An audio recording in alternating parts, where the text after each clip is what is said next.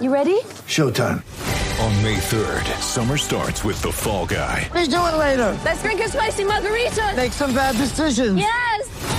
Audiences are falling in love with the most entertaining film of the year. Fall Guy. Fall Guy? Fall guy. That's what the poster said. See Ryan Gosling and Emily Blunt in the movie critics say exists to make you happy. Trying to make it out? Nope. Because I don't either. It's not what I'm into right now. What are you into? Talking. Yeah. The Fall Guy. Only in theaters May 3rd. Rated PG-13.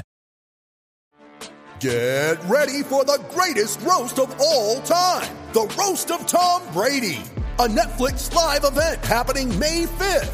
Hosted by Kevin Hart. The 7-time world champion gets his cleats held to the fire by famous friends and frenemies on an unforgettable night where everything is fair game. Tune in on May 5th at 5 p.m. Pacific time for the Roast of Tom Brady. Live only on Netflix. When you need mealtime inspiration, it's worth shopping Kroger, where you'll find over 30,000 mouth-watering choices that excite your inner foodie. And no matter what tasty choice you make, you'll enjoy our everyday low prices, plus extra ways to save, like digital coupons worth over $600 each week. You can also save up to $1 off per gallon at the pump with fuel points. More savings and more inspiring flavors make shopping Kroger worth it every time. Kroger, fresh for everyone. Fuel restrictions apply.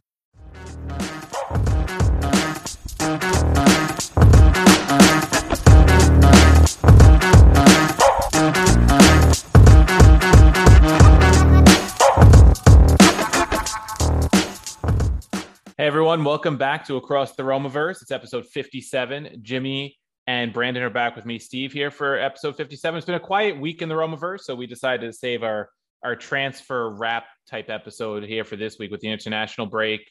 We're missing Roma, especially with the way Italy's played thus far in the international break. It's been a bit disappointing. So we're looking ahead to next weekend for sure. So long holiday weekend here in the States. How are you guys doing? I'll start with you, Brandon. How you've been missing Roma lately?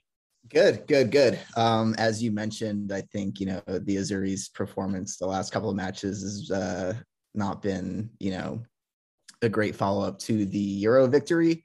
Just like every Romanisi out there is, eager for Roma to get back on the pitch. Yeah. What about you, Jim? Yeah, it's definitely been disappointing to watch the Azzurri over the international break. And it makes me want to get back to that perfect run that we're on with Mourinho right now, especially now that Zaniolo is apparently not going to be playing that next match. I was excited to see if he might be able to start it forward, but doesn't seem like we're going to get to see that just yet. Yeah, hopefully, Roma comes back on their winning streak. Roma's streak right now better than my streak hosting barbecues. I was telling Jim before we started recording, my wife and I got a house back in December. We've tried to host about 4 barbecues, and it's pretty much rained every time. So hopefully Roma doesn't go down that path with their performance. But we do have some Roma updates before we get into the Mercado talk. The first one was Matias Vigna early in the break, had an injury scare with Uruguay. Came out of their match after about 60 or so minutes with, I believe it was a thigh issue, but the scans came back negative. And Tabarez, the Uruguay coach, actually said he'd be ready for tomorrow's match if needed. So he still won't go back to the Italian capital till the weekend. So unlikely to play either way against Sassuolo on the weekend. So I know Bren posted a piece today. We're recording on Tuesday about Riccardo Calafiori likely having some increased playing time in the coming weeks because of the heavy schedule, Vigna's potential with the injury scare and the late return. So could bode well for the young Roman, the 19-year-olds. As Jim pointed out in the message boards, feels a lot older than 19 because he's been around for a while, but could be his time to shine this weekend with the Vigna situation. And more bad news on the injury front for Roma, even though the Vigna one was kind of a good news in a way because it wasn't serious. Gianluca Mancini, Lorenzo Pellegrini both returned early to Trigoria from Azzurri camp. Mancini with a minor foot issue. Pellegrini, I believe it was a hip flexor or something of that sort. Neither one anything serious, probably back so that they can be ready for Sunday instead of risking them, with full training with the Azzurri for the rest of the week. So we'll see if they're ready for Sassuolo. And then Jimmy alluded to Zaniolo's issue. He made his Azzurri returned this past Sunday after 363 days after his injury with Italy, almost a full calendar year. He made his return to the national team. Not super impactful, but it was good to see him back out there, getting back in the mix. And he has a bruise to his thigh, will miss tomorrow's match for the Azzurri. Would have been a good chance for probably him, Pellegrini, and Mancini to get playing time because there's going to be a lot of turnover tomorrow. And we won't see any of them. Maybe Brian Cristante will get the start because he's the only Roma player left in Azzurri camp. He's a doubt for Sunday. We'll see how that bruise heals before the Sassuolo match. And then outside of Italy, we had Jordan Veretout make his France debut over the weekend. I think it was about 10 minutes or so, but it was still France debut. And then Nicolo Zalewski from Poland, the youngster for Roma, had his Poland debut, played about 35 minutes and assisted Poland's 7th goal in a big victory. So good for his confidence, to make a national team debut. I think at 19 years old, assist. Good news there. It was a crazy international break. I don't know if you guys saw it, but there was a coup in Guinea. Well, Morocco was there the day before. They were supposed to play Amadou Diawara's Guinean side, and Diawara has been stuck there since Sunday when the coup occurred. He's supposed to return to Rome tomorrow, but interesting situation there. And he is also linked with a move to Galatasaray today. So we'll see if anything pans out of that. Good news on the injury front. Chris Smalling is returning to group training this week. So a little more depth at center back.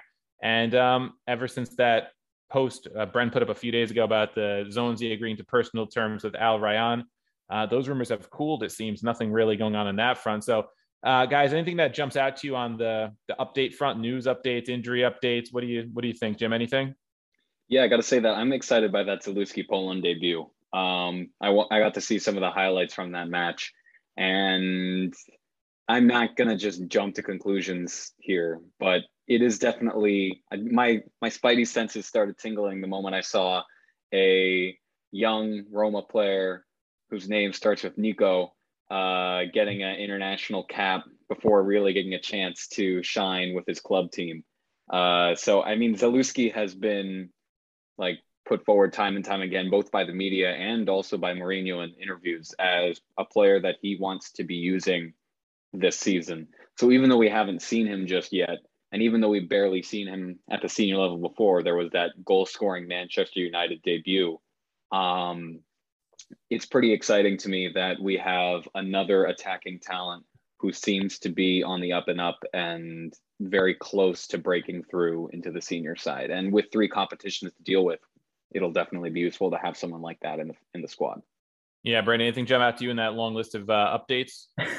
Well, I think the first thing is that Bren definitely jinxed the Nzonzi transfer with that post. But aside from that, I think, I think Jim in particular touched on last podcast episode how important it is, for players like Veretout to get that call up with the national team. And so it was really cool to see him wearing the France uniform, seeing pictures with him with players like Mbappe and, players of that caliber was pretty cool to see. And I'm sure, for him, that was a thrill. I didn't actually watch the game. I saw or he made his, debut. I saw the highlights, and it looked like he was, partially responsible for the goal they gave up.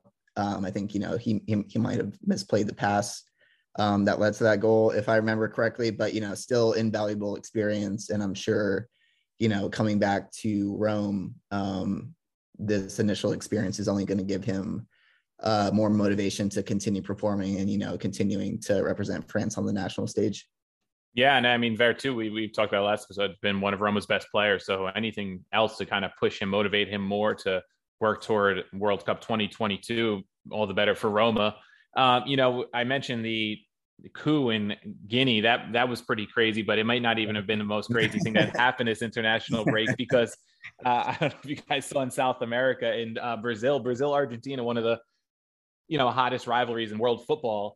Apparently there were 4 players that play in the Premier League, including Christian Romero, I know is one of them, and Giovanni Lo Celso, and there's 2 others, did not follow the quarantine protocol in Brazil. And instead of, informing the Argentine national team before the match, 5 minutes into the match, they literally tried to deport those players off the pitch. Game was, canceled at that point, or abandoned, as they say. And so that was interesting. And then Italy also set a new record with 36 matches unbeaten in international football, breaking Spain's recent record from their golden generation and the Brazil team from the early 90s that won the World Cup in 94, they had both had 35 matches unbeaten. So Italy, despite their two rather, disappointing draws, broke a record. It doesn't feel like we can really celebrate it because it was kind of done in a unceremonious way, but Italy is now the record holder there. But yeah, I don't know if you guys have anything to say about the Brazil situation or Italy. You can certainly chime in. I think my favorite part about the Brazil Argentina fiasco, I guess you can call it, is that Christian Romero and Lo Celso, they, Daniel Levy told them, you guys can't go, and they're like, we're gonna go anyway. And just as someone who's not a huge Daniel Levy fan, just like the image of that is just hilarious. So I think that's, I can't recall the other two players. I think, Sanchez on Spurs was maybe another one who disobeyed that Premier League mandate where they couldn't leave the country or go to South America for the qualifiers. As for Italy, I think, that 36 match unbeaten run in hindsight will be very appreciated, and we're going to look back and be like, wow, that's a nice feather in the cap of a team that won the Euros. I think on the back of those two performances, it's kind of hard to appreciate what that moment means, right now. But I have no doubt, a year or two down the line, maybe by next World Cup, we'll be like, wow, this team was special, and they capped it with that. Yeah. What about you, Jim? Anything you want to add on? Yeah, I'll just tack on a little thing about the Italy team. I do find it fascinating that I'm a little worried. I'm a little worried about building up that type of a streak right before the World Cup. Not because I don't think that winning the Euros isn't a fantastic achievement. It is. But, I mean, let's be real. With Italy, it's going to feel like World Cup or bust at this point, I think.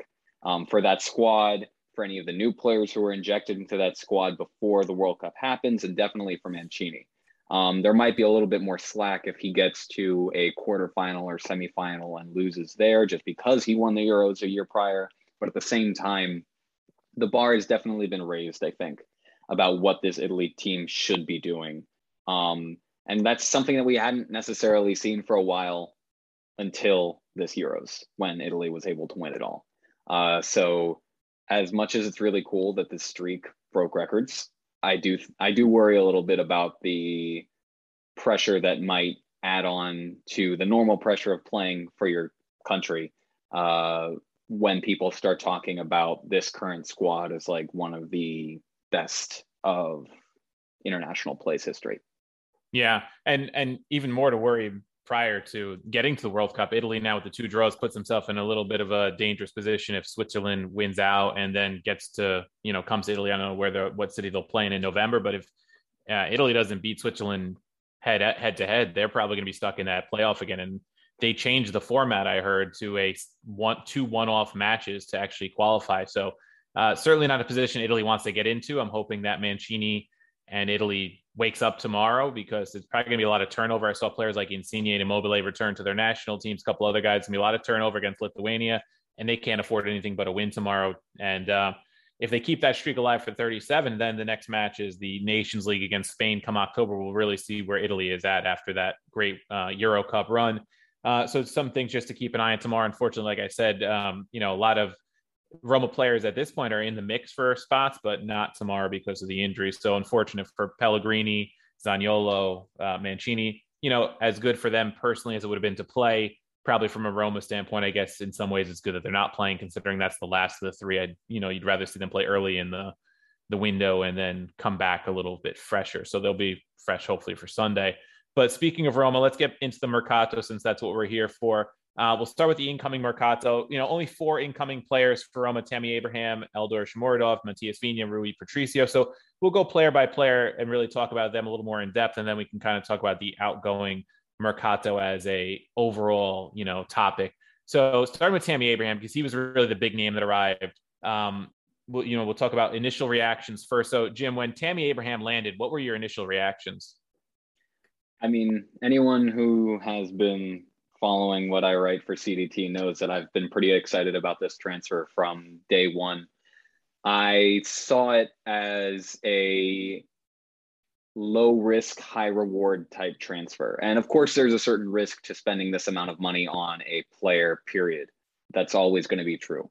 But when you're buying a player who has already shown success in the Premier League, and I would qualify what he's did in the Premier League already as success, being a top goal scorer for Chelsea 2 seasons running, to me, that's a success. When you combine that with being a English national team member, even if Abraham proved to be a dud, which I don't think we're seeing so far, I think he's almost exceeding expectations so far. I think that it would be easy to recoup that transfer fee, especially when you add in how that transfer fee is spread out over 5 years. Even if he doesn't become good enough to, be worth like the 80 million euros that supposedly is the release clause that Chelsea has on him for 2023, he's still going to be good enough to get that 45 million back. And the way that the accounting works for a football club is that if you wait 3 years and then sell the guy for the same exact transfer value, you're technically making money. I don't know all the specifics of it, but I do know that that's important. So yeah, I've always been excited about the potential of this move. And I've been really happy to see that in these first couple matches that we've had, Abraham has arguably done better than I think most people expected from out the gate. Yeah, you mentioned how selling a player, you end up making money. What happens is they, amortize, the value of that transfer fee over the 5-year contract. So Rome was technically paying 8 million of that 40 million fee each year plus the contract. So if you're right, he's not worth the 80 million in 2 years, Chelsea doesn't buy him. Maybe he's good enough to be Roma's starting striker for 3-4 years, and they can then sell him for 50 or 60 to someone and end up making a pretty decent plus Valenza. Brandon, what were your initial reactions? I think when we were initially linked to him, I was pretty skeptical. I briefly talked about in the last episode, a lot of that had to do with, if I had my choice of one-away strikers, Tammy wouldn't have been my first choice. But, and I think, some lingering bad taste from the Ashley Cole experience was left in my mouth in terms of, English players coming abroad. And obviously I know they are and were at 2 different points in their careers and different positions and all that. But these are just, some of the factors that went into my initial gut reaction when I saw the reports of us getting linked to him. But I think that, on the flip side of that, I also thought, best case scenario, this turns out into, similar to a Lukaku situation where, getting a lot of flack in England, comes to Serie A, goes, does really well, and then, go from there. So that's kind of, as the saga wore on, that's what I started leaning towards more, especially when it obviously became more and more clear that we were likely to get him. And, early returns, very promising, of course. Very different profile from Dzeko, as we've hashed out already. But I think the thing that stands out to me most thus far is the energy that he's brought. And I think, I'm sure, we all have memories of, Dzeko kind of walking around or, just not seeming into the game when he wasn't getting the service that he wanted. And, obviously Tammy's played, 2-3 games for Roma. So, different motivations, but I think that the early returns on, what he brings to the pitch has been really promising. Yeah, I mean, my initial reaction, I was pretty surprised when we were linked with him, because I know he was getting linked with Atalanta when it looked like Zapata might be the replacement for Lukaku at Inter, and then Inter swooped for Dzeko, and it turned out to be a blessing in disguise for us because we cleared Dzeko's wages, we get rid of an older player who kind of wore out his welcome, and you bring in this young, exciting player. And I was excited by the move because it was a younger, exciting striker. I didn't know what exactly to expect from him because I don't really watch the Premier League much. Maybe we'll see Chelsea occasionally on TV, but he wasn't starting for them most of the time last year. Timo Werner and those kind of guys were playing up front. And my first impressions, I've been very impressed with his overall game. Like we talked about last episode, I did not expect him to be as dynamic of an all-around forward as he's been so far, passing the ball and dribbling and things like that. I expected more of like a guy who's going to poach some goals. So I know personally my expectations have been raised by his performances from what he can do all around. Jim, what about you? Yeah, I mean, I already said that I was pretty optimistic about this transfer coming into it before I'd seen him put on a Roma kit to begin with. Given that, I do think that I was expecting a lot more time, to settle in, to get used to playing in Serie A, to just, become used to a new environment, because at the end of the day, this is a totally new place for him to be playing in.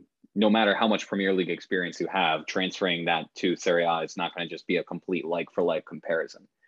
Given that, I've been really pleasantly surprised with what I've seen from him for these first couple matches. So I would say that the expectations have definitely increased, but not because I think that, it's, to be clear, when I'm saying that my expectations have increased, I'm expecting more out of him over the course of the next couple months because of what he's already shown. So this is good.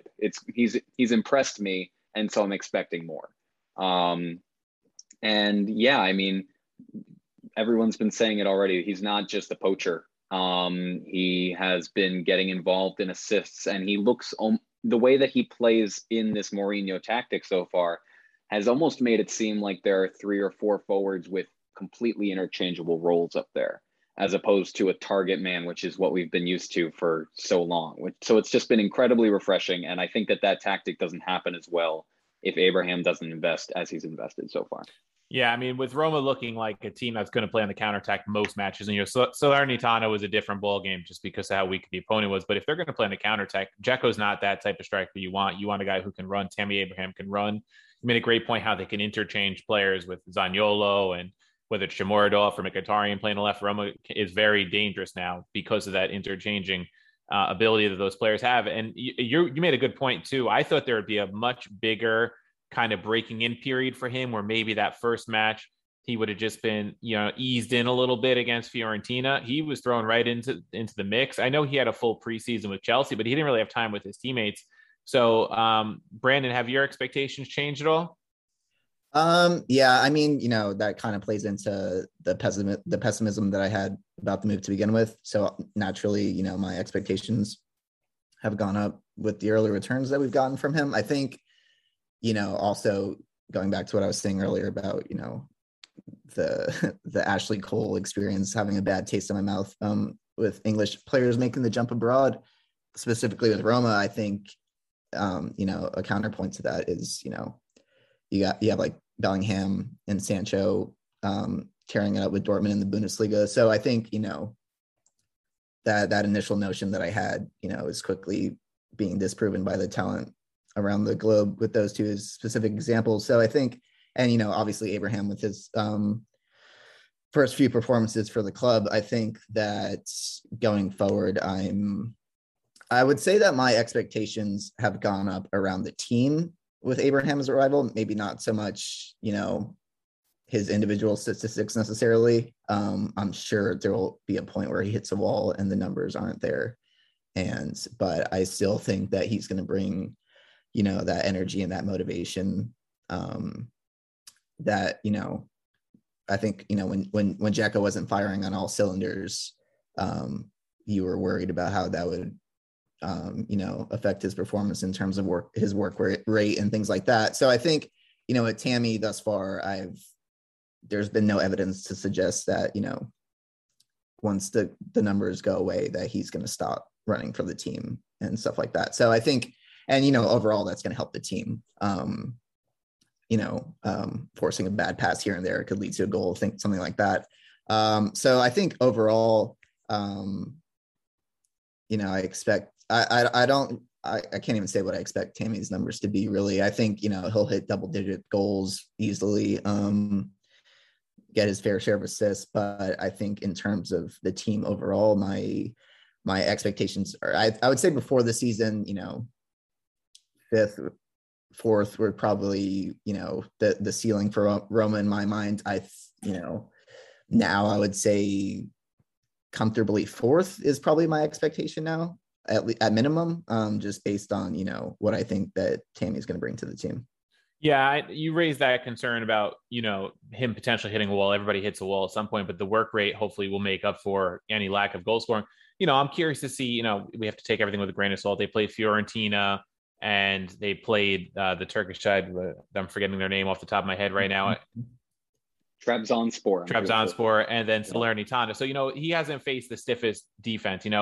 Come October when Roma's facing Juve, Napoli, and Milan back-to-back weeks, and he's coming up against, the Chiellini-Bonucci pairing, or Koulibaly and Manolas, or De Vrij, Skriniar, and Bastoni. That's when we'll see, what he's really made of against like the top sides in Serie A. They play Lazio before that, but outside of Acerbi, they're not as strong in the back.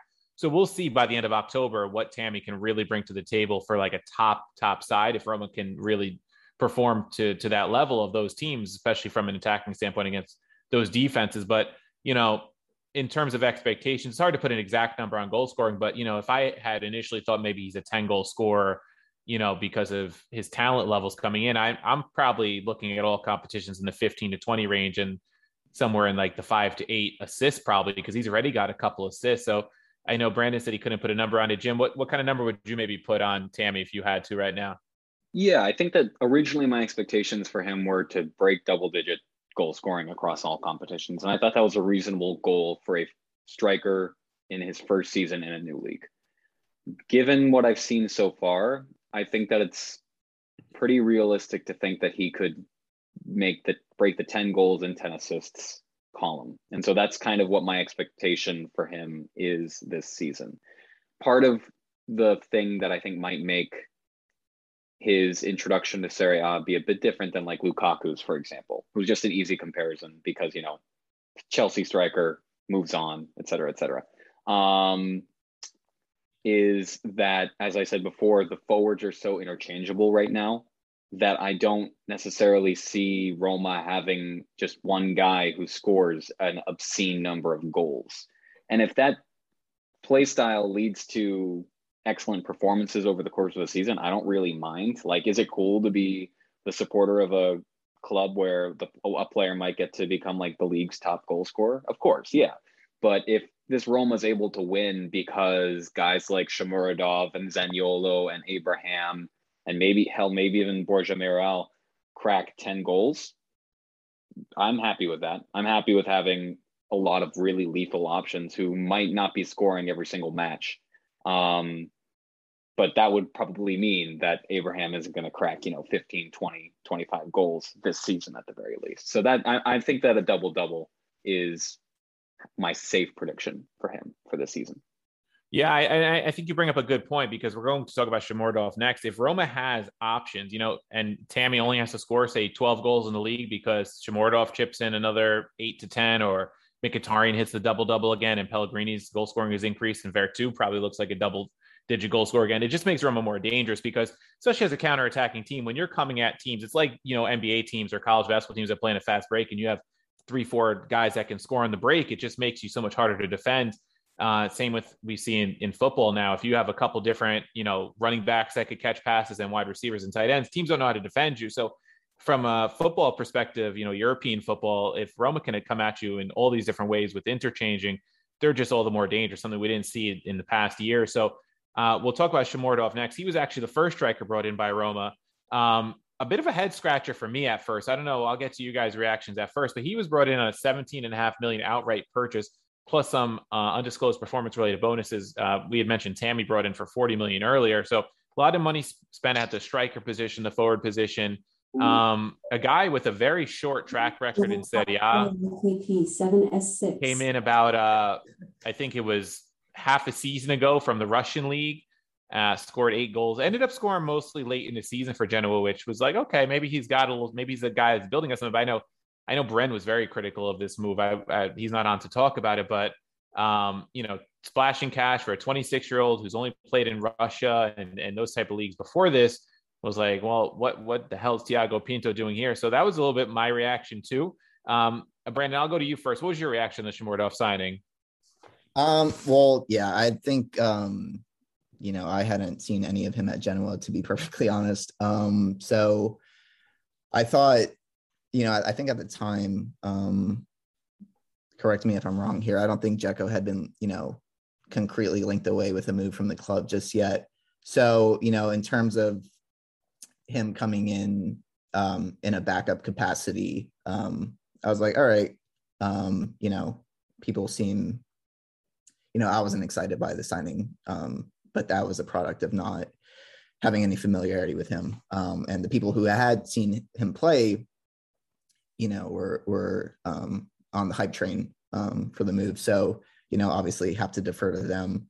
And then when Dzeko was leaving and prior to being linked with Tammy, I was concerned about, going into the season with Borja and Shomurodov,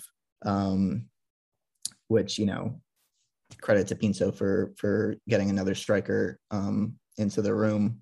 But I'm really excited to see what role Shomurodov plays going forward. I think from what I've seen thus far, him coming in a super sub capacity, running at tired legs, I think will pay huge dividends. Obviously he's going to get his fair share of starts too, especially when Tammy inevitably hits a wall. I can easily see Mourinho, just giving Shomurodov a start here or there to mix it up. So overall, cautiously optimistic, I would say is, where I'm at with him. Yeah, Jim, what were your initial reactions? And then you can get into your first impressions too. Yeah, so I guess I would say that initially the only thing that made me raise an eyebrow with the Shomurodov signing was the price point. I think that there's an advantage sometimes to buying the guy who's in his mid-20s and hasn't super blown up yet, but has shown promise, as opposed to bringing in a guy like Borja Mayoral, who has time on his side more, so to speak. I think that it lowers expectations for him to just become like an overnight sensation.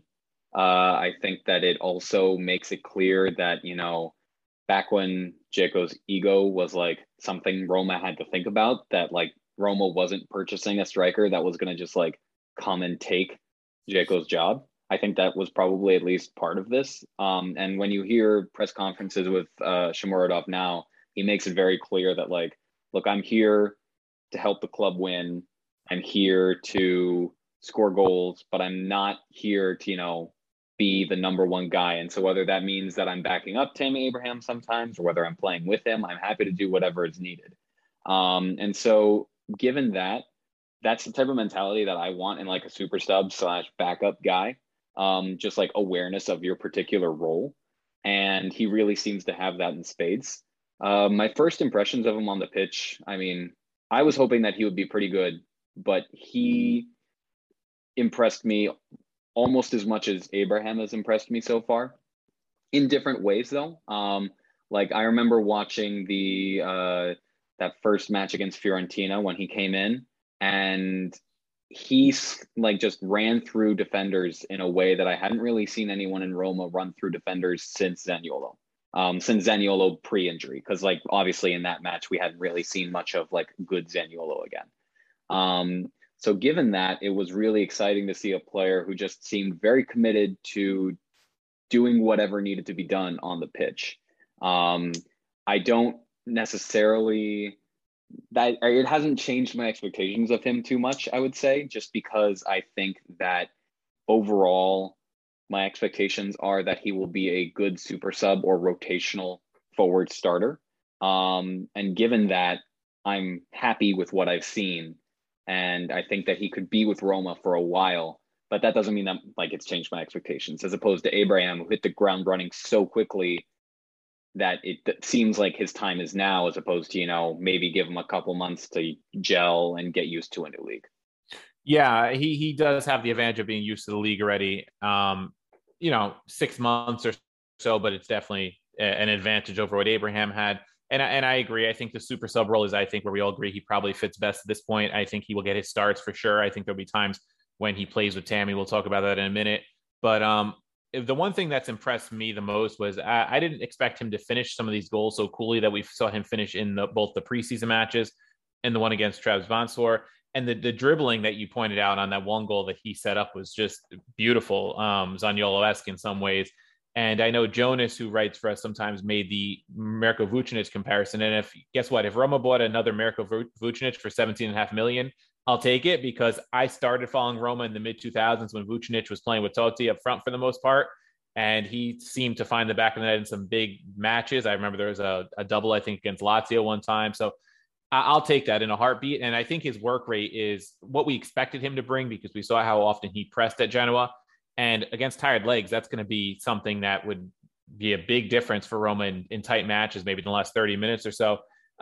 So I don't think my expectations have changed a ton in terms of, what he brings to the table in terms of his pressing, super sub, role, I think. But I think he might score a few more goals than I expected based on what his Genoa numbers and his previous numbers in Russia showed. What are your initial reactions? Anything to add on there, Brandon? Sorry, I was on mute. I think you guys, covered it for the most part in terms of, how impressive he's been, especially in terms of the finishing. That is not something that I thought we were going to get, this early on. But aside from that, I think his work rate has been very impressive as well. Obviously tying into the super sub comment that we all share. So I'm excited. And I think, the Mourinho aspect too is yet another one of the guys that Mourinho wanted. I think this is going to be another one of those players who just runs his heart out and, gives it his all for the club. So that's my initial impression so far. And I don't see any reason why that won't continue over the course of the season. Yeah, and I know you guys brought up earlier that when Tammy was not Tammy was brought in, but rather Eldor was brought in, Tammy wasn't even on the radar yet. He was kind of brought in as many thought as the eventual replacement for Dzeko until Tammy was brought in. So I don't know how Tammy's arrival affects him. If Dzeko is still here, it's probably a similar role, I'd imagine. But do you guys think they can play together? Does Tammy's arrival hurt Eldor at all? What do you think? I'll go to you first, Brandon. I think they definitely can play together. I think that, going, to the main characteristics that we've all pointed out about both Tammy and Eldor have been their work rate. And, I think when you have two players like that on the pitch together, skill sets aside, I think they, will naturally find a way to make it work. Even if it's not a perfect fit. Having said that, I think, their skills could complement each other well. We've, plenty of people discuss, having Shomurodov out on the wing and Tammy up front. So I think that's, a combination that I would really like to see. And, you can even, depending on how the game is going, have, Tammy drop deeper, Shomurodov push a little more forward, thing like that. So, I think the key component being their energy and their willingness to work for the team. I think they'll do great together the times that Mourinho has them starting at the same time. And I don't have any doubt that Mourinho will go to that at some point. Yeah. What about you, Jim? Do you think there's any issue with them playing together? I mean, they've already played together a little bit, and I liked what I saw. And this just goes back to what I was saying before about having a lot of forwards who don't have necessarily hugely defined roles all of the time. This is the advantage of not playing in as one player dependent a system as Roma has played arguably since Francesco Totti took on more of a forward role. There's nobody here who needs to be playing in a specific way, at least at this point, because their ego demands it or because their ability demands it. There are a lot of players who can interchange. And I think that'll be true with Shomurodov playing with Abraham. I think that's true with Zaniolo playing with Shomurodov and Abraham. And I think that, honestly, we're in a very unique situation here where I was just counting this up. If we think about players who could potentially crack 10 goals over the course of a season that are at the club right now, we've got Abraham, we've got Shomurodov, who I said in our season preview or transfer review that I thought he would crack 10 goals across all competitions. We've got Zaniolo, we've got Pellegrini, we've got Mkhitaryan. These are all players who could crack 10 goals. And that's a pretty unique situation for Roma to be in. I can't remember the last time it felt like we were that potent in attack. And add in the fact that, Spinazzola has had a touch for goal in certain moments and is definitely an attacking force when he's healthy. And if he comes back in January or February and has some form of an eye for goal, then I could see Roma having just so many different offensive options, which is a really unique and great position for Roma to be in. Yeah. Real quick before we move on to Matias Vigna, any predictions, goals, assists for Shomurodov, Jim? Or what would be you'd be happy with maybe? Yeah, I said 10 goals, 4 assists in all competitions for our transfer market review, and I'm gonna stick with that. I think that he's gonna crack or be around double-digit goals. He doesn't strike me as much of an assist guy as I think Abraham has struck me as for the past month or so. But these are still early days, so I could be wrong on the assist tally. But I do think that he's going to show, especially maybe if he gets a lot of run time in the ECL or the Copa, that he has the ability to be a double-digit scorer across all competitions. Brandon? Yeah, I'd have to agree with that. I think he's going to get plenty of game time in what capacity, whether it be in a starting role with Abraham or as a super sub.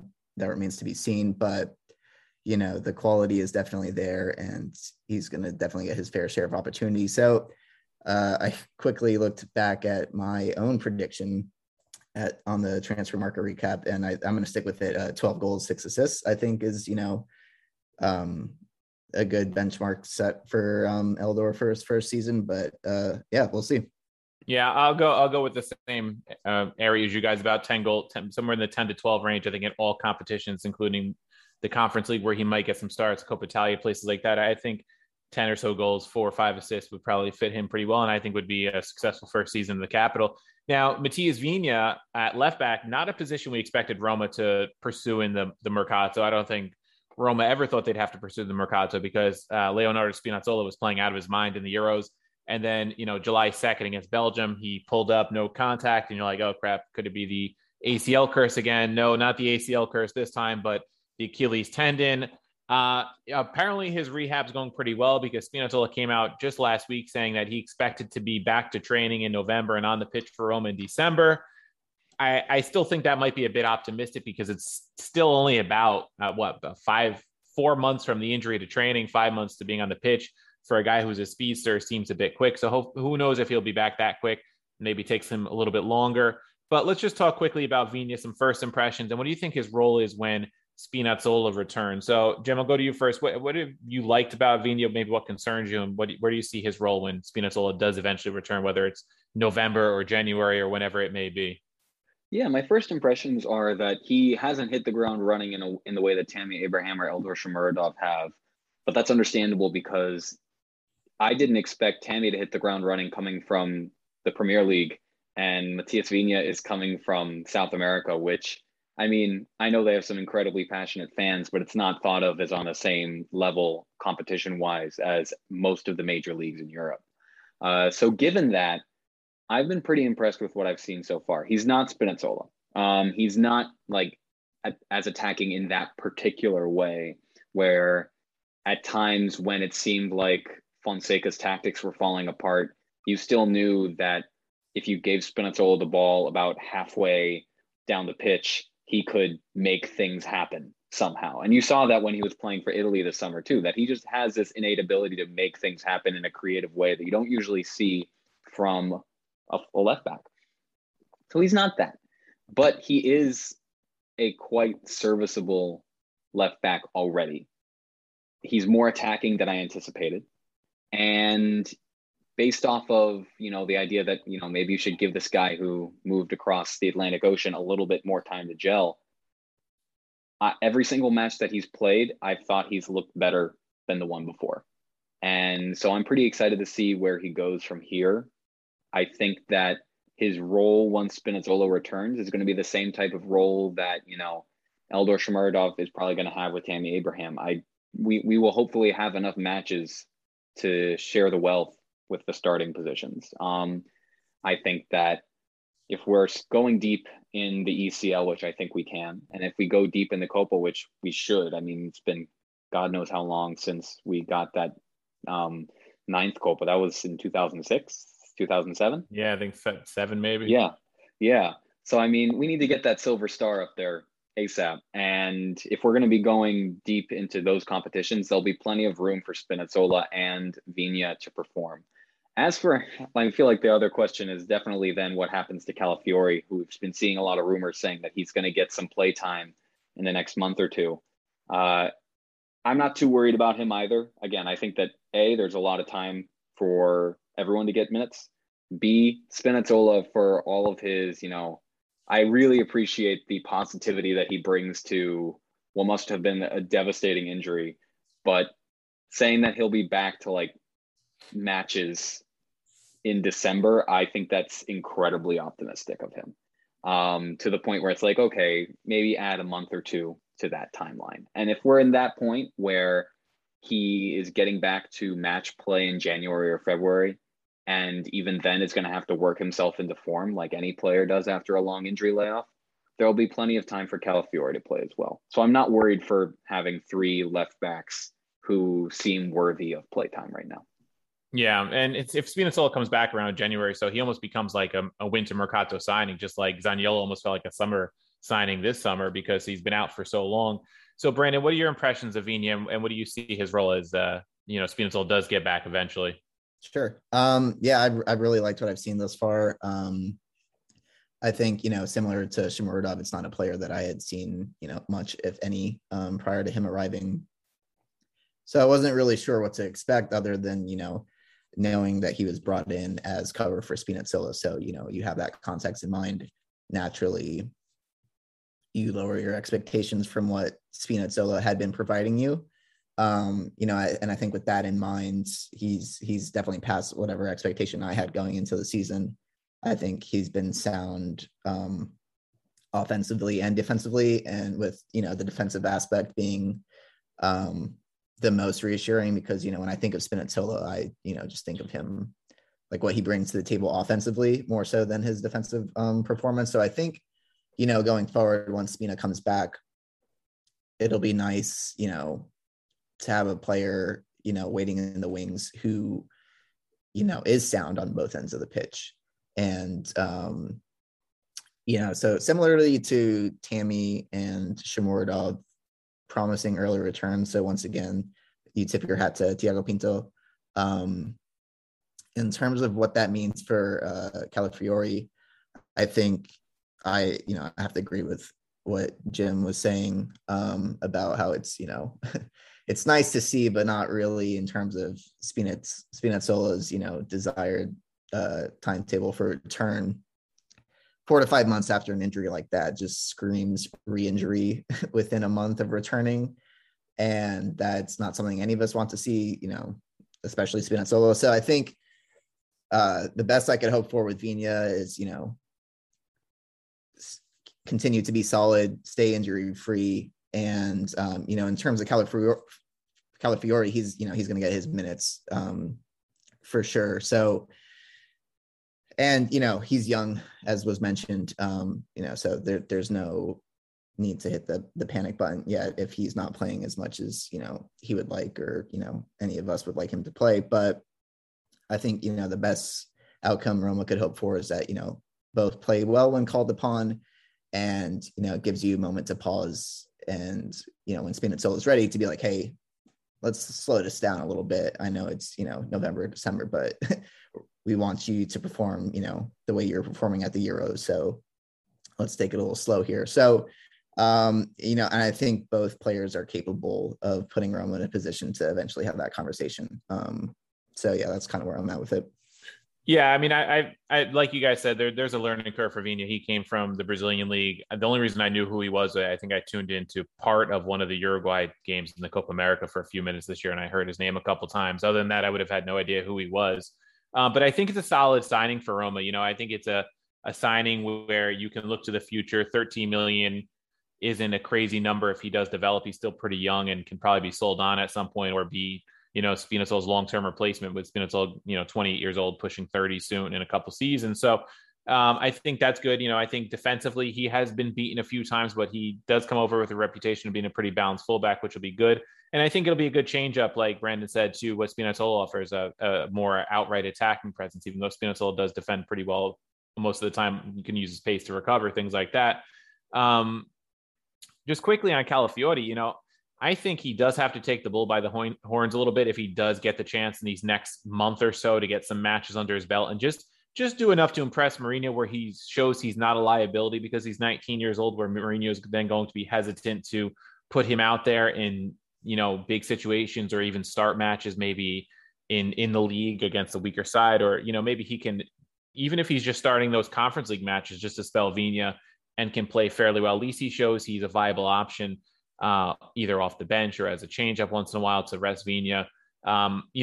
But again, Calafiori himself doesn't have the best injury record so far, so you just hope he stays healthy too, because like you have this Vigna injury scare right now. If Calafiori goes out and gets hurt on Sunday, God forbid, then you're probably playing Ibanez at left back. So that's one of my bigger concerns until Spinazzola comes back, is we don't have, and I'm going to say his name because I know everybody's probably pissed at him right now, is a Santon type player who can fill in at either right back or left back in a pinch. That's kind of what Roma's missing right now. And, when Spinazzola comes back, you might even see him play right back once in a while if Karsdorp needs to be spelled, because, who knows what Reynolds brings to the table at this point. So one more fullback probably wouldn't be the end of the world for Roma. And I think there'll be minutes for everybody, like you guys said, especially if we, advance in the Conference League. The last signing for Roma was Rui Patricio. Another signing that Bren wasn't crazy about when it was made. He's usually our goalie guy. And he was signed for $11.5 million outright with some performance-related bonuses from Wolves over in England, 3-year contract for a guy who's in his 30s. I know Bren was not crazy when he assessed what Patricio brings, but I have to say, so far, I've been pretty impressed with him. Pretty solid hands. I know he had a gaffe in one of the preseason matches, but so far in the competitive matches, I think he's looked pretty good. He made one really good save on Vlahovic that I'd mentioned, I think, last episode, where he just kind of smothered the ball one-handed and didn't give up any rebound. And for me, the biggest difference from Olsen and Lopez to him is kind of just like his presence back there. He's a veteran. He's not intimidated. He's got a pretty much young defense in front of him that Lopez had last year, but they just seem more organized. And then part of that, I'm sure, is Mourinho, but I think it's also part of who's in goal behind that young defense to keep them positionally aware and up to speed and not get overrun and things like that. So what do you guys think of Patricio so far? Jim, I'll go to you first this time. Yeah, this is my favorite comparison to make. He's a rich man's Morgan DeSanctis. That is my view on him. And the reason why he's been successful where Robin Olsen and Pau Lopez have failed is quite simply because he's able to order the defense around and, create an environment where it seems like there's a lot more defensive cohesion. And that might change in the next couple months. For all we know, he's going to have one big mistake that ruins everything. I hope not, because he's looked pretty good so far. But yeah, with Olsen and Lopez, you never felt any sense of certainty watching them play. And if I noticed that watching on my ESPN Plus stream, you can bet your butts that the defenders in front of them noticed. And that really, creates a situation where it's a whole lot harder to have defensive cohesion if the goalkeeper isn't inspiring confidence. Yeah. It just becomes a vicious cycle. And I think that what I've seen from Rui Patricio more than any one individual thing so far is that he just seems to inspire confidence. And maybe you need to have a more experienced goalkeeper like that in his early 30s to make that happen, as opposed to Pau Lopez and Robin Olsen, who are in their mid-20s and really hadn't proved that much before coming to Rome. Yeah, Brandon? Yeah, I agree with the points that both of you made. In particular, the one of the things that stood out to me most about Patricio thus far has been, just his presence overall, which I think has been a big help to that young CB tandem. Going off of what Jimmy was saying about, being able to see the lack of confidence that Lopez and Olsen had, watching the games, I think, a little tangent related to that, I think that, watching those two, you can tell they're always terrified to make a mistake. Patricio, thus far, I don't get that feeling. And I think, all keepers make mistakes. You hope, when the time comes, it doesn't kill your team. But I think, another key attribute to have as a keeper is the ability to bounce back from those mistakes when they do happen. And, on evidence, Olsen and Lopez did not have that ability. And I think thus far, Patricio has shown me that, when that mistake does come, he will bounce back quickly, be able to shrug it off onto the next one. And, for a young CB tandem, I think like Mancini and Ibanez, I think that'll, be very helpful to them. They won't have to worry about their goalie overthinking, the next shot that comes their way after that mistake. Yeah, and I think Jim brought up a great point when he calls him the rich man's Morgan DeSantis. If you have a keeper like that, just keeps you in games, it rarely makes a mistake. You don't have to be Alisson Becker to win matches. Instead, yeah, he can win you some matches single-handedly, but if you can avoid making the mistakes Olsen made, especially like he cost us the Champions League a few seasons ago, or some of the ones that Lopez made, Roma's all the better for it, and their defense and the young defense on top of that will start to build more confidence, which Roma needs. So that wraps our incoming portion of the episode. We're going to take a quick commercial break, and then we'll move to the outgoing transfers. Okay, we're back from the commercial break. We're going to talk about the outgoing Mercato and then give our conclusions to Roma's overall Mercato. So I'm going to quickly go through a long list of outgoing transfers for you. Excuse me if I'm going fast, but there's a long list. So the big one was Javier Pastore, contract terminated by mutual consent. Robin Olsen went out on loan to Sheffield United. Pedro left on a free transfer, ended up at Lazio. Edin Dzeko, basically a free transfer to Inter Milan, helped clear those wages. Then we had some of the failed transfers that moved on from recent seasons. Justin Kluivert to Nice on a 1-year loan, 14 million option. Pau Lopez, 1-year loan with a 12 million obligation if certain targets are met. He went to Marseille along with Cengiz Under, also Marseille, loan with an $8.4 million obligation, again, if certain targets are met. So, Roma will hope that the options are, become obligations with Kluivert, Lopez, and Under to get those out of there once and for all. And then Alessandro Florenzi, 1 million 1-year loan with a 4.5 million option to AC Milan after the mistake he made with the national team the other day. We're not surprised why Roma doesn't want him as our right back. Those were the big names that moved out, but I'll just quickly run through some of the other names that went out on loan and permanent transfers. Ruben Providence to Club Bruges on loan. Zancellar, Lugano on a permanent transfer. Tommaso Milanese, Alexandria, loan with an option and counter option. Ante Coric, loan to Zurich. William Bionda, Nancy with a loan with an option. A lot of these are loans with options. Salvatore Pezzella to Siena, loan with option. Then we had some permanent transfers. Ludovic Dorazio, Spal, permanent transfer. Lorenzo Valu, Sergano, permanent transfer. Matteo Cardinali, Latina, permanent transfer. Stefano Greco, Potenza on a 1-year loan. Zacharias Stegui, I don't know how to say that name. Monterosi, permanent transfer.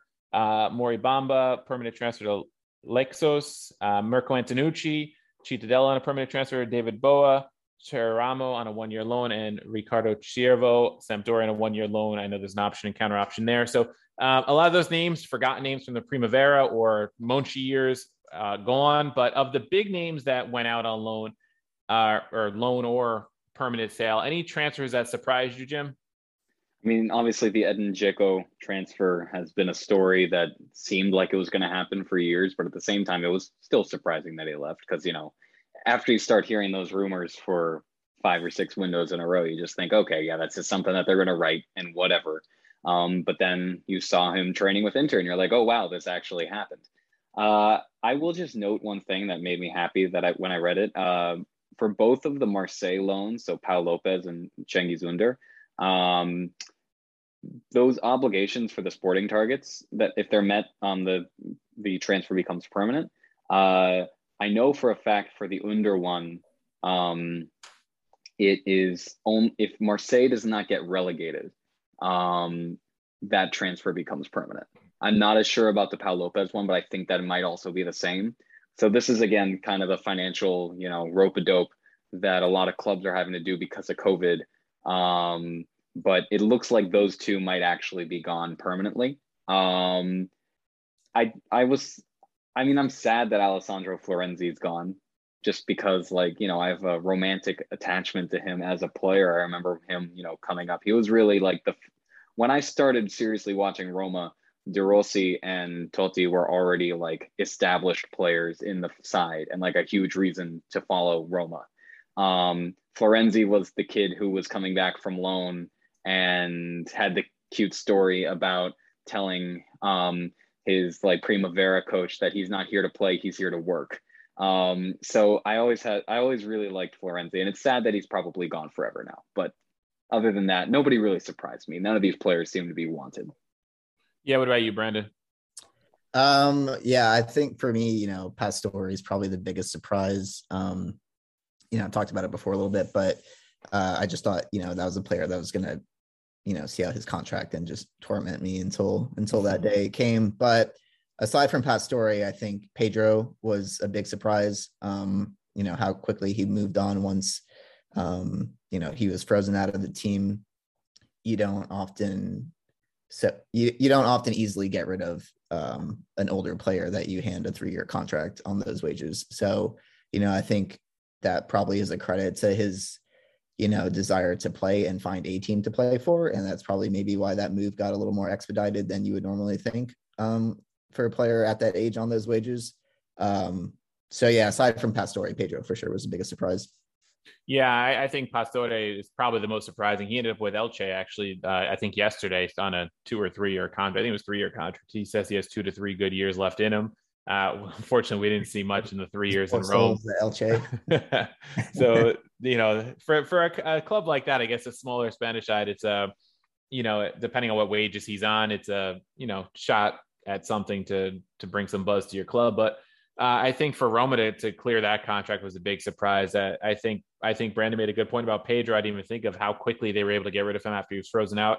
I'm sure his connections to Saudi helped out. We'll see him in the Derby in just a few weeks. Hopefully he doesn't come back to bite us. But yeah, none of these names surprised me in the end because, Kluivert, Lopez, Under, Olsen, Florenzi have all been in that kind of loan, cycle with us going other places the past few years. So nothing that surprising. Jim kind of hinted at his regrets about Florenzi. So I have to agree that for any player that left the club, any regrets, I guess, would have to be Florenzi just because he is Roman born and bred and he became the captain and through unfortunate circumstances was forced to play out of position and kind of was trying to be the ultimate club guy. And then the club kind of turned on him in a way where, you did what we needed you to do, but now you're not good enough for it anymore. So in some ways it's a bit of a regret. He's not the greatest player to come through Rome. He's not, a world beater like Totti or De Rossi, and probably won't even ever be as good as Pellegrini with the trajectory that he's on. But, you feel for him a bit because he did give his heart and soul to the club. So my regret is that things didn't work out for him in a way that was more beneficial for his career. And, another guy we'll see in Milan, it's going to certainly feel weird not having him in Serie A, I have to say, after he was on loan abroad the past couple of seasons. Any players that you have any regrets about, Brandon? I agree with you guys. I think, for me, Florenzi is the clear front runner with that question. I kind of assumed that, whole new slate pretty much in terms of new sporting director, new coach, new owners from when we shipped them off last time pretty much. So, the romantic in me was also hoping that a reunion would be on the cards, at least for Mourinho to give him a run out and, see how it goes. So there's definitely regret that move didn't work out, especially seeing him with another Italian team is less than ideal. And, I think I could completely be making this up, but I felt like, I think if I remember correctly, when he went to Valencia, there was a lot of, hesitation about going to a different Italian team for him. So, sad to see that that's changed. But aside from Florenzi, I think Kluivert is another one that I was eager to see how, what kind of opportunities he would get under Mourinho. I can't speak as to the decision making behind the move to Nice, but that's another one where I thought he could have hit the reset button and kind of gone from there. Yeah, a little surprised there on Kluivert too. For me, I thought he would have been one of the guys that might have been given a little bit of a shot because he seemed to be more of a Mourinho type player with his hustle and things like that. But there were some players that were frozen out of the side. We've talked about them. Pastore was finally moved on from, Olsen was moved on from, but Nzonzi, who we mentioned at the top of the show, linked with other clubs, has not moved on yet. Davide Santon, who I mentioned, has not moved on yet. And Federico Fazio has even brought a lawsuit against the club to try to work his way back into the club. So those three holdouts, Pinto made it very clear in his presser that they did not want to go. They had solutions for all of those players, and it was them that decided not to move on and move to a different club for playing time. And they're still here. Pinto also made it clear that there's 10 markets still open, including in the Middle East and Turkey and places like that, which is now where we're starting to see players linked to. So what are your thoughts on the holdouts? I'll go to Brandon first this time. Yeah, for me, I think if I was in their position, I would want to play. I'm sure that it's not any fun to be on a team that you're frozen out of, but then again, they are on the wages that they're on, and they could just not care and want to collect that paycheck. But not knowing their motivations for declining their respective potential moves, I think that I think it's good that Pinto and Mourinho aren't they haven't made any hints that they're planning on reintegrating them into the team. I think that's the right call to make. I think once you've decided to freeze out, a group of players, whether you successfully or not are able to ship them out, I think that, getting them back in the team is just, not good for chemistry for all involved. And so I'm glad that they're not, as we've seen thus far, I'm glad that there's not any plans to reintegrate them. Yeah. What about you, Jim?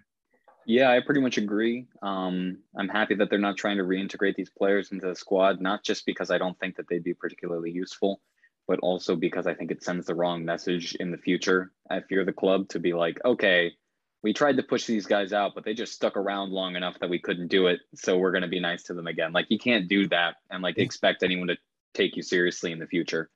So beyond that, I'll be refreshing all of the places I search for Roma news, hoping that, they're gone, and that's about it.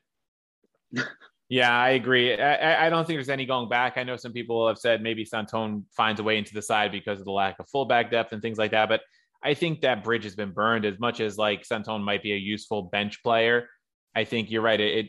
Roma loses some credibility if they just say, okay, come back in, or, Fazio, oh my God, you're suing us, so we don't want to deal with the lawsuit, so come back in. I think these guys are all going to either move on in one of these 10 windows that are open, whether they want to go to the Middle East or Turkey or somewhere, or they're just going to sit till the winter. They'll get paid, sure, but I don't think they're going to find their way back into the club. Now, two guys who are still in the side that were also linked with moves away quite a bit this summer were Amadou Diawara and Gonzalo Villar, two young midfielders. I think they're both 23 at this point. Villar last year was one of the shining, lights, I guess you could say, for Roma in terms of a young talent who looked to have a bright future under Fonseca, but Fonseca's football very different from Mourinho's football. So looks like those two aren't quite as valued. We mentioned at the top, Diawara is still being linked with moves away to Galatasaray. What does it say about their futures to you, Jim? And do you think Diawara might move before those other windows close? Yeah, I think it's pretty likely at this point. I mean, maybe the whole coup attempt thing might have slowed it down a little bit, but I think that there's a decent chance that if as big a club as Galatasaray is interested in, will tell him, hey, you're going to start if you show up here. At the very least, he can view it as a chance to be there for a year or two to get somebody else's eye again and be back among the real European big boys. As for VR, I mean, if you looked at Thiago Pinto's press conference post transfer market, he basically just threw down the gauntlet for him and said, okay, you need to get better at defense. You need to bulk up. We like everything else that you do, but if you want to have a future at the club, you need to do those things because otherwise tactically you don't fit with where we're going as a club. And I think that was like tough but fair. I have issues sometimes with the lack of ferocity that I see from other midfielders in our side who are going to be here for a long time, like Pellegrini and Veretout. Sometimes I get frustrated with them, but compared to VR, I mean, both of them look like Iron Men. So I think that he's still young. He still has a lot of time to develop as a player, but I'm happy that it's very clear that if he wants to continue growing at Rome in particular, he's going to need to up his game in like a couple different ways to be a long-term fixture of the club. Yeah, and I found it interesting that the Salernitana match, he was actually in the stands for tactical choices. They said, nobody said it was because of a move away, and it turned out not to be a move away at this point. And I can't see him moving away at this point because, you know, he's not going to move to Turkey or something. Diawara maybe, but interesting that VR ends up, you know, in the stands and you have Bove on the bench. So certainly Mourinho not playing around when it comes to what he's looking for in a player. So Brandon, how do you feel about Diawara VR at this point and they're linked, you know, being away from the club? Yeah, I think, you know, the writing is on the wall for Diawara in that, you know, he's been linked with a move away from the club for, you know, a few windows now. So I think, you know, that's only a matter of time. As for VR, I think I've really liked what, you know, I've seen thus far. I agree that, you know, every time I watch him, I also am of the belief of he could use a little bit more bulking up if he wants to, you know, be, you know, a constant presence in the midfield for years to come. I think I'm curious to see just how many opportunities Mourinho gives him over the course of the season. If, you know, we started getting reports that he was linked with the loan move away, you know, I'd kind of be all for that because I still very much enjoy VR as a player and, you know, how comfortable he looks on the ball and all that good stuff. So, you know, if you're not planning on using him or if you want, you know, him to continue to develop, because you could in theory see him as a useful piece, you know, depending on if certain characteristics are more developed, I think a loan move would be great for him. But I also would very much like VR to stick around the club because I have enjoyed what I've seen thus far. Yeah. So you hinted at you would have liked maybe a loan move for VR. Anyone else you think might have been better off leaving on loan, Brandon? That's an excellent question. I think trying to run through the Rolodex of all the Roman players that are still around in my head.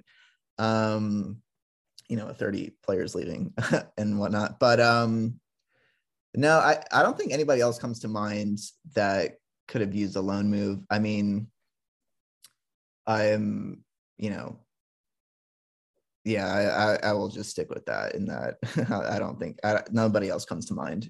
What about you, Jim? Yeah, I wouldn't be surprised to see some players go out on loan in January. You know, Primavera players who may be impressed. Like I think Darboe could probably use a loan out to like a good Serie A side. Like I think that if he had like the Alessio Romagnoli style loan out to Sampdoria for a half season or a season, that would probably do him a lot of good in an environment where he could just develop. Like we all know he has what it takes to perform at a Serie A level, but the depth chart is just not going to be kind to him for the next couple months. And, you know, depending on who is able to break out of the like 3 or 4 Primavera players that Mourinho has basically just said, I'm taking these guys and making them into part of the senior side. If Zalewski is impressive over the next couple months, I could see him probably needing a loan just because, again, I think that as good as it is to keep players around, I think that you also have to be honest about the depth chart and say, unless you just become Lionel Messi in a month, like there's no way that you're going to unseat both like all of these forward options that we have on the depth chart. So sending someone out like him on loan, if he impresses in limited minutes, it's a smart move in my book. Yeah, the first name that jumps to my mind is Darboe, especially because he didn't have a great preseason after he was, you know, showed promise under Fonseca, and it seems like the depth chart is working against him. Even Bove is ahead of him, who we didn't really even know who Bove was last year from a first team perspective. And then I think you make a good point about Zalewski. If he goes, maybe he gets his chances in the Conference League group stage or something. And then maybe come, January, it might be time to loan him out if they want to get him more playing time on a consistent basis. Might not, be bad for him if, Roma's in the knockout rounds and they want to use more experienced players to try to actually win the Conference League. But I think Darboe is the first one that comes to my mind. Now, we talked about all the guys that were sold or hopefully will be sold on obligation with like Marseille. The odds of them being relegated are about the same as Roma being relegated. So some of those moves will become permanent. We're making our way out of the financial burden of the Monchi spending spree. I mean, that guy was brought in to bring stability and he did the exact opposite. And now it seems Pinto's doing what Monchi was supposed to do. So even Santon, Fazio, and Zonzi, I believe all their contracts run out at the end of this year. So even if we have to pay them this year and next year, money frees up. So how do you think this affects the next few mercatos for Roma, Jim? I think that a lot of really smart moves have been made this mercato. Of course, a lot of these players could come back from their loans, which would stink. But I think that there's a decent chance that these players are bought out and moved on a permanent transfer. Given that, I don't know if it's going to change our mercatos too much. It all depends on what happens, like financial fair play wise. If UEFA just decides, screw it, we're not going to care about that anymore, or if they change it to, being a salary cap or something like that, then I think that we've seen as an indicator from the club so far under the Friedkin ownership that they're not afraid to spend. The only thing that I see holding them back is wanting to stay in the good graces of UEFA, because the Friedkins have already become involved in like the European Club Association and things like that. It's obvious that they want to be involved in the hierarchy of European clubs. And it's also obvious to me that the reason why Roma wasn't involved in the European Super League was because they didn't want to get anybody upset after they had just purchased the club. So given all those things, if financial fair play becomes less of a factor for Roma, I could see them spending pretty big. But that's a big if. Otherwise, I think that they're going to try to do similar to what they've done now, which is, cut fat wherever they see it, bring in players who they think can have resale value, but can also perform now, and maybe but maybe not do as much of the buying 18-year-old prospects as we've seen from most of the other DSs that we've had in the past decade, because it took me a second to realize we did not buy any like 18, 19, 20-year-old from some far-flung country this summer. Which has pretty much been a staple of Roma's transfer history for 10, 15 years now. And so that was new. And it makes me think that maybe it's finally getting to the Roma management that they've got apparently what's consistently ranked as one of the best Primavera setups in Italy, let alone Europe. And maybe we should be using it. Yeah, that's a good point on, Sabatini was known for that. Petrarchi did that with VR and guys and Ibanez and guys like that. So certainly a change in philosophy there. Brandon, what do you think of the overall picture with these big contracts on the way out? Yeah, I think, this window has been excellent for setting us up for the mercatos to come. I think that, once we've completely got rid of all the dead wood and, Mourinho has hinted at this when, he's been asked about incoming players, and, Pinto is also on the same wavelength where everybody is emphasizing that this is a project and, this summer market is, the first step in that, get rid of all this dead wood. And I think going forward, regardless of what happens with FFP, we're going to get to a point, I think, where the Friedkins aren't going to be afraid to splash the cash when the opportunity presents itself and it's a good fit. And I think that's probably the most important takeaway from this market, and that, hopefully we'll have the ability to do that going forward. Yeah, I think the work that Pinto's doing this year will help us in the future to do that. I think Champions League money is still going to be important. If, they can get a stadium approved within the next year before next summer's mercato, would even help even more, because then there's more financial security for the club moving forward. But I think you're right. I think, the Friedkins are showing they will spend money if the right option is there. They seem to be ambitious, which I'll bring up at our quick, conclusions section to finish up. But I think Pinto is definitely setting the club up in a way that he bought players that are sustainable for the project and got rid of the dead weight, the extra contracts, the Dzeko, making 7.5 million euros and things like that are really weighing down the books. So a couple quick questions as we wrap up. Real quick, have your expectations changed for Roma post Mercato in terms of like sporting objectives for this season, Brandon?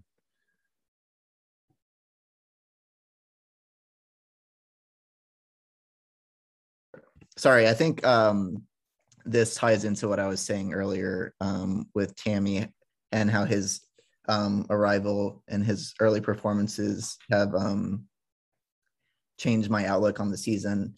And I think that you can that's applicable to the market as a whole. So I still think with the additions and all the departures, I think I've since gone from struggling for that 4 spot to hopefully comfortably being in that top 3 position. Yeah, what about you, Jim? Yeah, I was thinking that it was going to be either 4th or 5th place this season. More likely to be 4th, just because I don't know, nobody else was super impressing me. And what I've seen from both the market and from what I've seen from Mourinho and what I've seen from the players that we brought in the market, I think that the range is now best case scenario 2nd place, worst case scenario 4th or 5th place. I think that a lot of other clubs got worse. I think Roma is the only club where you can look at it and say, oh yeah, they got way better.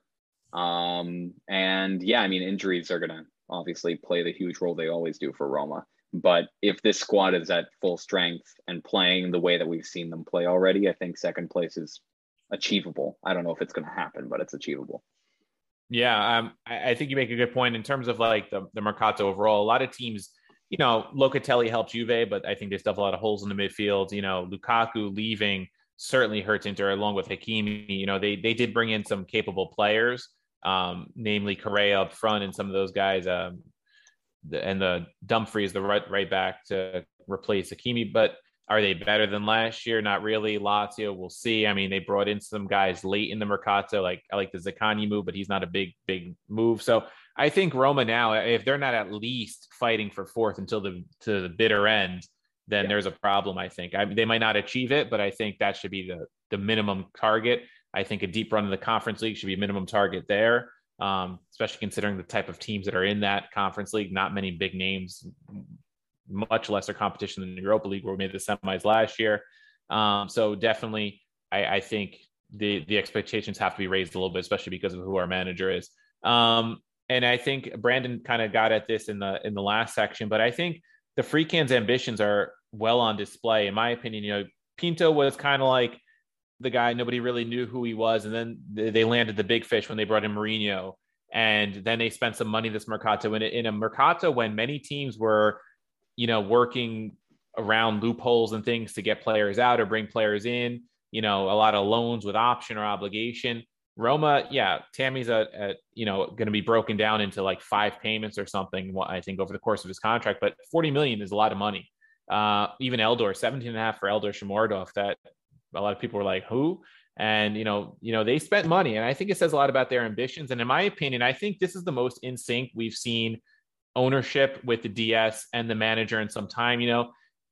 Past managers, DSs have brought in players for them, but not to like the level I think we're seeing where we see players in the Mourinho mold, and that's all they're bringing in. They're not saying, well, we couldn't afford Xhaka, or we didn't like what Arsenal was doing, so let's just bring in another defensive midfielder for Mourinho that maybe he didn't ask for, but we'll say we got him a defensive midfielder. I think Pinto is either you get the type of player Mourinho wants, or you wait until the next window kind of situations, specifically at DM. So, Jim, do you think this Mercato says a lot about the Friedkin's ambitions and the, in syncness of the trio there?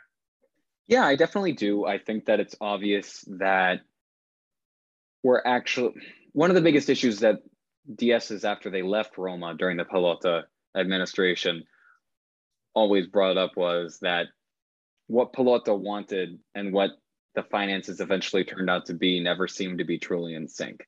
And what I think we're seeing now is both the Friedkins being willing to spend and the DS not just throwing money at a problem trying to make it go away.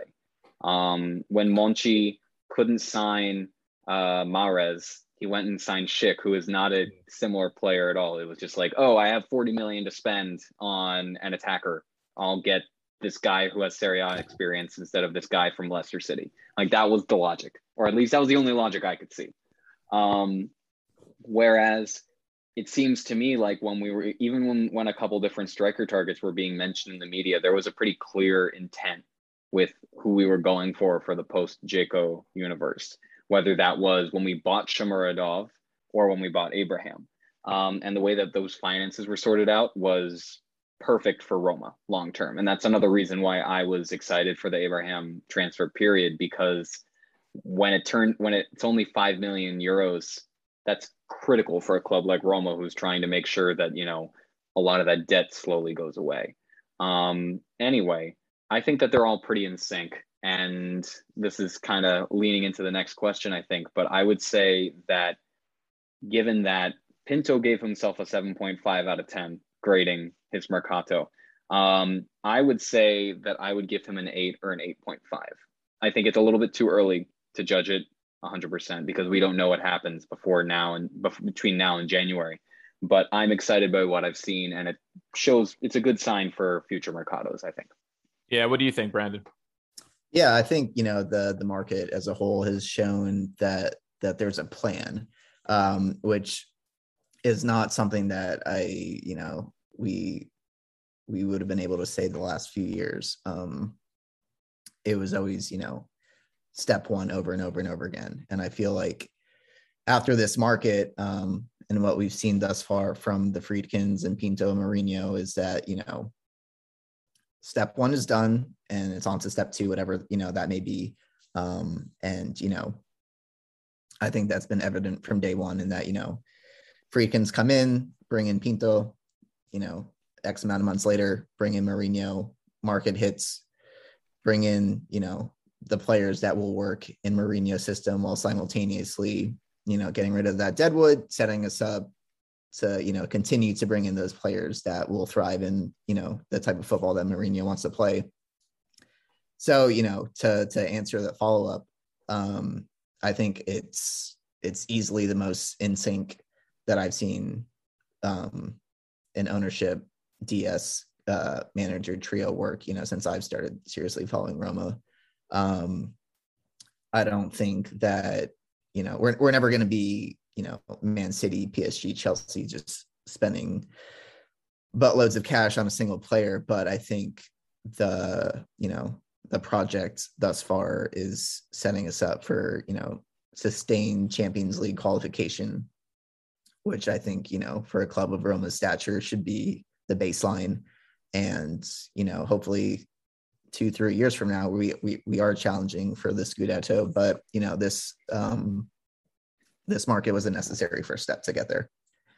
Yeah, I agree. And Jim mentioned his rating of Pinto at 8.5. I would agree. I think Pinto saying 7.5 was him being a bit humble, maybe trying to be modest, judging his own work. Nobody wants to hear the DS come out and say, yeah, I give myself a 10 out of 10, like these three jerks wouldn't leave, but I got rid of all this other deadwood and brought in Tammy Abraham and everybody else. But I think the work Pinto did, I definitely have to lean toward that 8.5 range because, Roma only bought 4 players. Abraham was a big signing. The other guys were, look pretty good on the surface. We'll see how they pan out in the long term. But, I think he gets a lot of credit for clearing out all the players he did and having solutions for the 3 that decided not to leave because he had things lined up for them. They just didn't accept. And it's from the reports in the media, there were multiple options for those guys. It wasn't like he said, okay, here, you can go to Benfica or that's it, Zonzi, or, Santona, Salernitana or bust. There were other options out there and they decided not to. And, that's on the players at that point. So Brandon, real quick, what grade would you give Pinto? Well, he might be too humble to give himself a 10, but I will certainly give him a 10 strictly for getting rid of Pastore. But now more realistically, I think, 8.5 is probably pretty in line about what, his rating should be overall.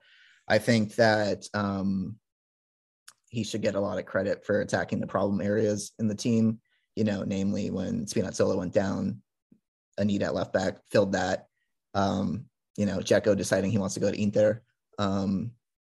This Abraham opportunity comes up, jumps on that.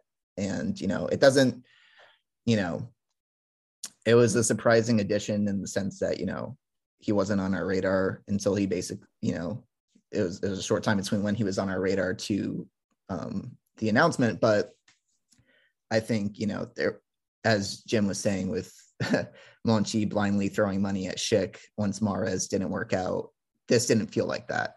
And, it was a surprising addition, but it was an addition that made sense. And I think, for moving like that, I think that alone should get Pinto an 8.5. Yeah, and Pinto admitted that the Viña and Abraham signings were reactive. They weren't planned, but much different than even Monchi missing out on Malcolm and then signing Zonzi. Completely different position, completely different profile. So real quick, we'll wrap up here with any predictions you guys have for the winter mercato. Do you see Roma being active and making any moves, Brandon? I actually think Roma will be pretty passive in the winter market. I think that Pinto has done so much work, bringing in some necessary pieces and clearing out the dead wood. I think that Roma won't be as active on the market as they were this summer, both in terms of incomings and outgoings, but I don't think Roma will hesitate to make a move when necessary if the right opportunity pops up. Yeah. What about you, Jim? Yeah, I think that there's a good chance they go for that midfielder that it's obvious that Mourinho wants. But that hinges on what happens with DOR and VR, and to a certain extent, Darboe and Bove. Like, we could discover that there's an in-house solution already, and that would make the point of bringing in another midfielder kind of moot. Similarly, yeah, I think that so much of this is probably going to be dictated by what Mourinho makes out of certain in-house solutions that already exist at pretty much every position. We have promising fullbacks, we have promising center backs, we have promising midfielders, and we have promising forwards. It's a question of which ones he's able to use, which one he feels comfortable using, and whether they need to go out on loan or whether we need to bring someone in because they just aren't up to snuff. Yeah, the only way I could see Roma making any moves, besides potentially midfield, is if a big injury hits at a position and Roma's really in the mix for top four or even more, a higher goal than that, which I'm not going to say the word, but if that's the case and, say Karsdorp gets hurt, then maybe Roma might splash the cash on the right back if they feel like that's the difference between them finishing top four or better, or, missing out on Champions League. And even the midfield, I think in order for Roma to address defensive midfield this winter, DOR or VR would have to be moved before then. And the Cristante experiment would have to be a failure, which, would be bad news for Roma's overall league standing. So I agree with Brandon. I think for the most part, we'll be passive. And like Jim said, I think some of these guys, maybe a young player emerges that fills the role. Like maybe Bove fills in that backup defensive midfield role because Cristante's working out and Bove can get the job done in some of the lesser matches, or Darboe kind of rebounds, or otherwise I might see Zalewski or Darboe going out on loan just to get them more playing time, maybe even Bove, because Bove shows promise. But Roma says, you know what, let's get him 6 months where he really gets minutes at like an Empoli or somewhere. But other than that, I'd be surprised to see Roma spend big. I think the big moves come next summer if they make them, because maybe we qualify for Champions League. 3 more big contracts are off the books. Pellegrini's renewed, and we have a real clear understanding of where we're going from there. But that's the way I kind of see it playing out right now. But again, injuries, things like that happen, or maybe Roma's like neck and neck with somebody for that S word. And then, maybe Mourinho says, if you get me this position, I might be able to make it happen. And maybe the Freakins really show their ambitions. We'll see. But that wraps up our summer mercato, wrap a week later than the mercato ended, but with Roma in the international break, we figured it'd be a good topic to discuss when we had the time without a match to discuss as well. We'll be back probably to our regular recording schedule of Mondays starting next week with matches kicking back off. You keep an eye on CDT for any news updates in the next few days, but then come the weekend, we'll be back to our regular match coverage. Anything you guys want to leave the listeners with? Not I. I'm just, excited to get this dreaded international break over with. But we shall see where things go from here. Yeah.